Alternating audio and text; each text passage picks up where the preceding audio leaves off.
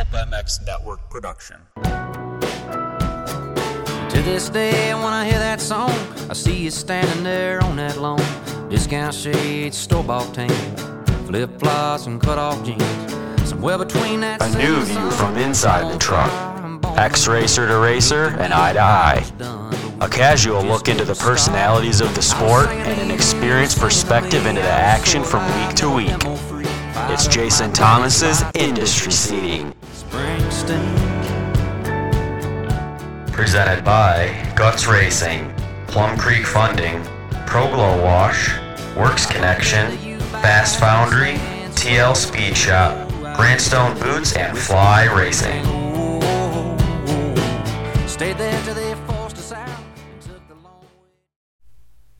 Welcome to the Industry Seating Podcast. My name is Jason Thomas. It is Sunday, October 2nd, and we're going to review a few things today. Also talk about upcoming events and things going on in the industry.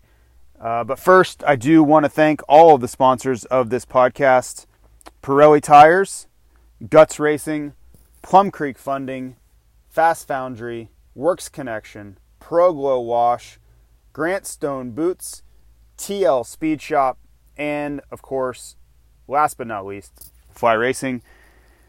And everybody's so excited after Motocross of Nations, including me. What a great weekend. It's been 11 years, right? And everybody knows that by now because it was such a talking point.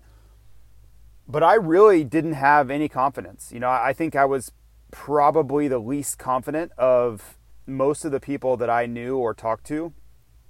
But I've also been the one that's been going over to these races and watch us fail time and time again. And maybe fail is not the right word, but if it's a binary event and it's win-lose, which it is for a lot of people that are fans, we were losing, and many times we weren't even second or third. We were way down the list, and some of them were just embarrassingly bad, like Matterley Basin was just unbelievably awful.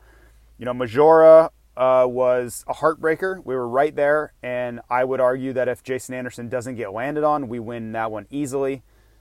But that's a part of the game, that there are always going to be freak events at that particular race. It's just how it goes. It's always been that way. You should learn to expect the unexpected. Things, change they turn on a dime. One DNF or one crash in the first turn, or, there's just so many things that go on over the course of 3 races. And I'll talk about some of the things that I thought really turned the tide this year. Most importantly for Team USA, I was just hoping for good weather. We haven't had a dry Sunday at Motocross of Nations since Majora in 2016. It would have been dry in 2020, the COVID year. I went and looked at the weather for Matterley Basin where they had moved the event to, and it would have been dry. Doesn't mean we would have won. I don't know. But at least it would have been a decent day. But we just keep running into inclement weather on Sunday. Now, leading up to that, man, I got in with the Fly Racing, team that I work with on Wednesday night. It was nice when we got there. Beautiful on Thursday, beautiful on Friday, beautiful on Saturday. And you're just like, man, this is awesome. But you just keep looking at the weather forecast and you see what's coming. It got worse and worse, just progressively worse throughout the week and into the weekend. And then you look at the weather and it's like 100% rain overnight and like 60% all day. And you're just like, great. Here we go, 2018 all over again. For most people, for me, it was just like, okay, another year of mud. And it was. We show up at the track Sunday morning, it's underwater, and I'm walking around trying to assess the damage, and it's just terrible. The track was just flooded. Now I have to give the track crew a ton of credit because they did seal it. They did the best job possible to harden it up so rain would run off, hoping that they would get a window before the moto started to scrape it and preserve the racetrack for the best motos possible. And that's exactly what happened. It did rain more. It was muddy. But if you're looking at how bad it could have been, I thought that they did a tremendous job of saving it to the last possible second. Now, the B final was awful. Those guys it was a full mud race. But what are you going to do? There's nothing really they could do. That's not the primary event. They're not going to sacrifice anything for the B final to make the track better for them. They're just not, nor should they. They have to prioritize the best window possible because once you scrape it before the first moto, any rain that comes after that, good luck, because you're now down to the base. There's not a lot of really any margin for error left. And that's just kind of how it always goes. It's the same for Supercross. Once they pull the tarps, you're exposed to whatever comes past that. And Lucas Oil Promoter Cross is the same. So luckily we didn't get severe downpours. We did get rain, but we didn't get severe downpours after that. So it was a relatively decent racetrack. As for the racing, I don't know what else you could ask for. Just amazing battles and charges. You saw Dylan Ferrandis show incredible pace. You saw Chase Sexton kind of put in like an average day. I think he was just trying to not screw it up, which I totally understand, and I think was probably the prudent move. He was incredibly nervous. I don't think he rode his best by any means, but I think he also understood the gravity of the situation. He couldn't be the one to make the critical error. And once we got into that final race, he didn't need to. Other guys were making mistakes. Mitch Evans crashes, Dylan Ferrandis crashes. Like, they were opening the door for us. Hunter Lawrence crashes. You go down the list, and it just came down to where, okay, guys, don't do anything stupid here, and you're going to win this thing. And the nerves and the thoughts, all the bad thoughts that are running through those guys' head, I'm sure they were running rampant. That's just normal for that race. And you could see, even in the interview, the limited amount that you guys at home got to see, Chase Sexton had just this look, not terror, but like just solemn, like so nervous. And that was kind of consistent throughout the weekend for all those guys because they understood what was on the line, right? Everybody knew this is the best team we've had. This is the best opportunity we've had. And it wasn't, so I don't think it was so much like celebration after the race as it was just relief, like pure unadulterated relief of like, man, we didn't let everybody down. Now that slowly transitioned into celebration, but I think the first 30 minutes was just everybody taking a deep breath and like, man, we finally won this thing. And I don't think that's fair because these other teams are great. They have really, really strong riders, and that Australian team is going to be a big problem moving forward. France is going to be great every year. Hurlings will probably be back. They'll be a problem. But Australia is really going to break out and become a year in and year out problem for everybody else because of the talent that they have to bear. Most notably, Jet Lawrence. Like, he's going to win a lot at that race. And he's always going to give them, I don't say always, but many times he's going to give them ones to put up on the board. And that's really difficult to overcome. Those ones are just so tough. Justin Cooper, he delivered, and if you want to just in a nutshell say what he did, he delivered. Because there was controversy going in. There was controversy for several months over who the choice was going to be. Initially, many people thought it would be Barcia. Then it shifted to almost everyone thought it would be Christian Craig. And then, Justin Cooper emerges from that, getting the nod. And there were still, even the week of the race, a lot of people were kind of like, man, I don't know. Like, if he doesn't do well, he's going to take a lot of heat because a lot of people thought Christian Craig should have got the pick. To Justin Cooper's credit, he nailed it. He killed it. And he won the MX2 class. I think he went, 9-4 on the day. His second moto, he is all over the back of Guadagnini on the 450 for third. Gets the starts, no mistakes. If you wanted to take a shot at him, you could say, well, Hunter Lawrence beat you the first moto. Okay, whatever. That's fine. Who cares? Hunter Lawrence crashed about 5 times over the weekend. So I thought Justin Cooper did everything that could have been asked of him, right? There are very few performances in the MX2 class for USA that you could look to as much better. Of course, Ryan Villopotis, 2007. Of course, Steve Lamson, 96. Like, there have been, O'Mara, I get it. But if you're looking for what you want out of your MX2 guy, 2 top 10 performances and 1 top 5, you'll take that every single time, right? If that's on the table as an offering, you have to take that. You have to, because that MX2 score is always, I don't say always, many times is the weak link for teams. And if you can get a 1 score, if you can use one of those as a top 5, man, you really, really up the odds for a solid day. Because usually what happens at this race, you use, right, if you're not super familiar, You take 5 out of your 6 scores, your best 5 scores, right? And a lot of times that MX2 score, they'll get a bad start, they'll have a tough day. It's usually the lesser of the riders. That's why they're still on the 250, right? They haven't moved to the 450 class yet. You get a little bit of variance there, and you typically drop one of the MX2 scores. And we did the same thing. We dropped Justin Cooper's first MX2 score. But if you get a really good MX2 score that you can use as one of your 5, it catapults you up the leaderboard. It always has been like that. It probably always will be like that. And that's where the argument for putting a 450 guy on the 250 comes from. They want the experience.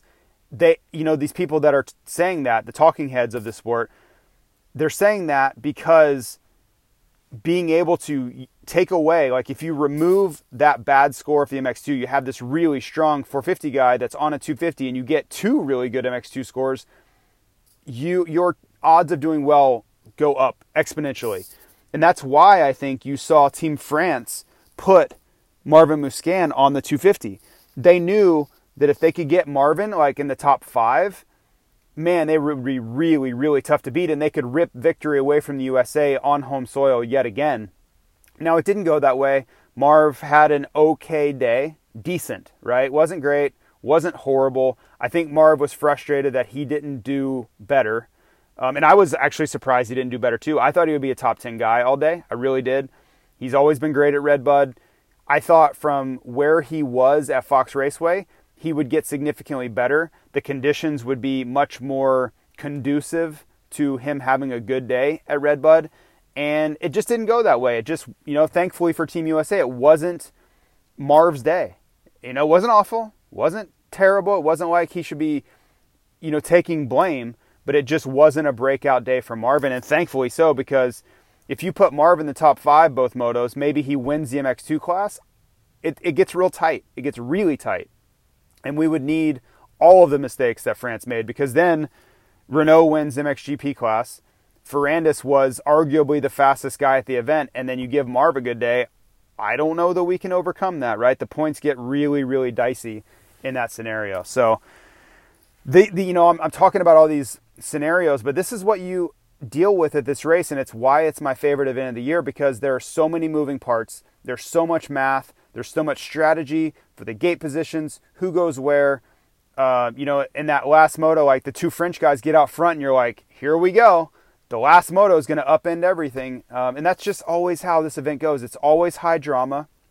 There's always so many things, it's so like a dynamic, right? It's changing nonstop on race day. And, everybody was like going into the final moto, like, oh, we got this. And I'm like, we don't, man. Like, things are going to happen in this moto. And thankfully they went our way. But like Ferrandis crashing, Mitch Evans crashing, like there's always that type of stuff. And it always seems like it's in race 3 of the day where it gets crazy. And so I was not confident at any point. I knew we had a 7-point advantage, but Tomac goes down in the first turn or something goes way wrong, and everything is on pins and needles from that point forward. So Tomac, I was really happy for him. If you saw any of my Instagram videos, like you saw how excited he was and the joy. It really was joy for him, because I think this was his 5th Motocross of Nations, maybe. At the first time, he'd lost all 4 before it. Wins the 5th one. We all know that, he's probably not racing Lucas Oil Pro Motocross. He's getting towards the twilight years of his career. And I don't know how many more times he's going to race this event, if ever. So this was a critical one to get done, because now it takes all that pressure off. If he never races it again, that's okay. He got that one victory on home soil where everybody, nobody's ever going to point to him and say, yeah, but you never did that. That's wiped off the table. And that's a big thing for these guys in their legacy, is to not leave any boxes unchecked. So congrats to Tomac. I was really, really happy for him. And I hope that was portrayed in his interviews and the videos. You could just see it, man. It's really hard to hide that much just relief and exuberance and joy and happiness. And he deserved it. He really, really did deserve it. So job done, mission accomplished for Eli Tomac. And from whatever he does from here, the rest of it's just legacy, and, he can pad the stats. But to me, he's accomplished everything that he will ever need to accomplish in this sport. Jet Lawrence, good grief, man. That guy is something else. I don't really have enough superlatives to lay upon him. He's going to be someone that rewrites record books in this sport. You know, I'm not talking about McGrath's Supercross wins or any. I just think when it's all said and done, there are going to be some records he has next to his name. That's really all I'm getting at. He is so incredibly impressive at 19. The patience, the racecraft, the way he goes about his business, the way he rides the 450, low RPM. Just he's such a thinking man's racer most of the time too. Not always, but most of the time. I just love everything about what he is, who he is, how he races. And I love that I can cheer for him when he's not at Motocross of Nations. He scares the crap out of me when he's at that race because I know how dangerous he is to Team USA's chances. But outside of that event, I am a huge fan, and that will probably only grow from here. So congrats to him. He wins his first ever attempt at this race, and really, really nice performance by him. I made a tweet about how great he was. One of the other journalists in the sport was like, yeah, we all knew that, whatever. And I'm just like, dude, beat it. Like, I don't care what you knew or when you knew or whatever. That's not what this is about. This is about talking about how good he was and how good he's going to be. So to that gentleman that tweeted that, pound sand, dude. I'm not a huge fan of his work anyway. So it was right on brand for that dude and right on brand for the things that he typically says and writes about anyway. So yeah, par for the course. You just only reinforced my initial thoughts anyway. Renault, I think I touched on, but really, really nice day for him. Most USA fans probably don't know a lot about him, probably haven't watched him ride in person before, but this is what he's brought to the table for most of 2022. He was your MX2 world champ in 2021. I personally thought he was making a mistake by moving up. I thought he would be better served by staying down and waiting and maturing a little bit more, but he made me look stupid because he won GPs this year. He did deal with some injuries. He did deal with some crashes. His home GP in France was a bit of a disaster. But overall, he shut me up. He made me look foolish by saying it was a mistake all the way. From the get-go, I thought he should have been on a 250 this year, and that was absolutely wrong. He is a deserving participant in the 450 class and a deserving recipient of that factory Yamaha MXGP ride. So great job from him. Nothing but kudos to give him, and I just have to take the L. I was simply wrong. No other really way to put that. Hunter, results are good on paper, right? But because what did he go, like 9-10 or something like that? But I think it was a tough day for him for Australia, man. You look at what could have been. He goes for the takeout on Justin Cooper. That's my take on it, right? That's my opinion. He could say I'm absolutely wrong, and he wasn't. That's okay. No problem. But my opinion was that he was going for the takeout on Cooper. He ends up crashing during it. And make no mistake, those two guys don't like each other. There is no love lost between the Lawrence brothers and Justin Cooper. So to see that move wasn't surprising. Like, I just have almost come to expect that move from them. And I think it hurt Hunter on the day. I think it hurt Australia in the end by getting too aggressive, because I think he was faster than Justin for most of that Sunday. I think he would have been able to beat him straight up. But it seemed like they got a little bit desperate, like, hey, I have a chance to really take it to Team USA and I can change the whole outlook of this event with a move. It just didn't work. So that's, the risk reward. That's the downside of the risk reward. There was Hunter put himself under a lot of pressure with that crash. Touched on most of the guys I wanted to. Sexton 222 on the weekend. Did he have more? Yes. I talked to him afterwards. He didn't really felt like he rode to his ability, but I think that's normal for that event. Sometimes you don't have to be your best. You don't have to put in a ride like Moto2 at Fox Race where you crash 3 times. That's what Dylan Ferrandis did.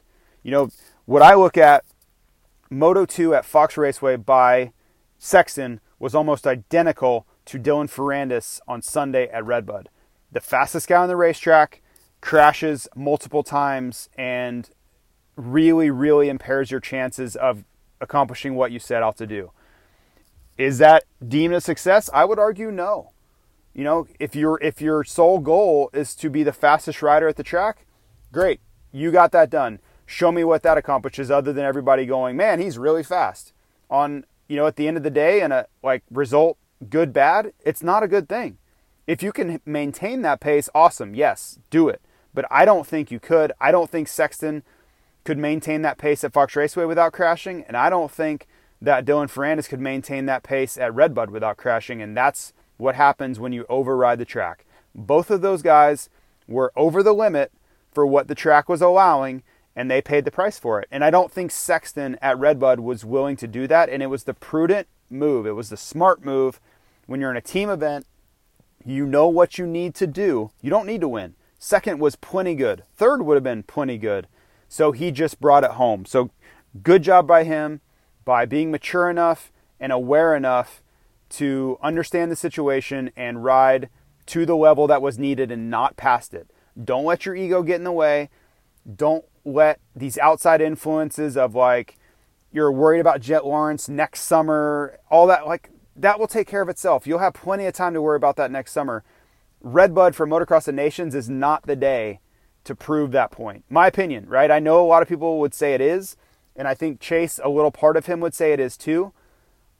I just don't think it is. There will be lots of opportunity for that. Worry about that next summer, the end of next May, when we go to Fox Raceway, assuming that's what the schedule is. I haven't seen it. No one's seen it yet. But you'll have time for that then. Don't worry about it at the biggest race of the year where everybody's going to be like, why would you push? You didn't need to push. You could just take second. You could just take third.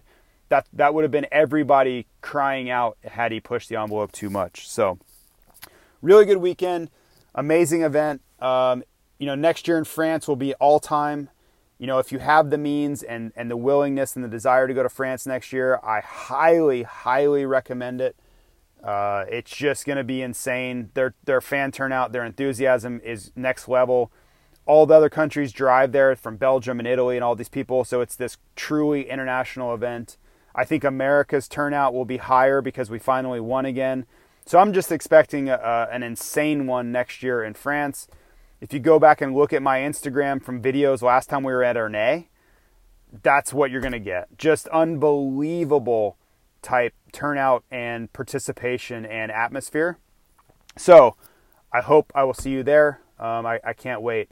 Now, as for this week, there's a press conference on Tuesday for Feld Entertainment, MX Sports. All these they're going to be talking about the Super Motocross Series. So I will be there. It's at the LA Coliseum.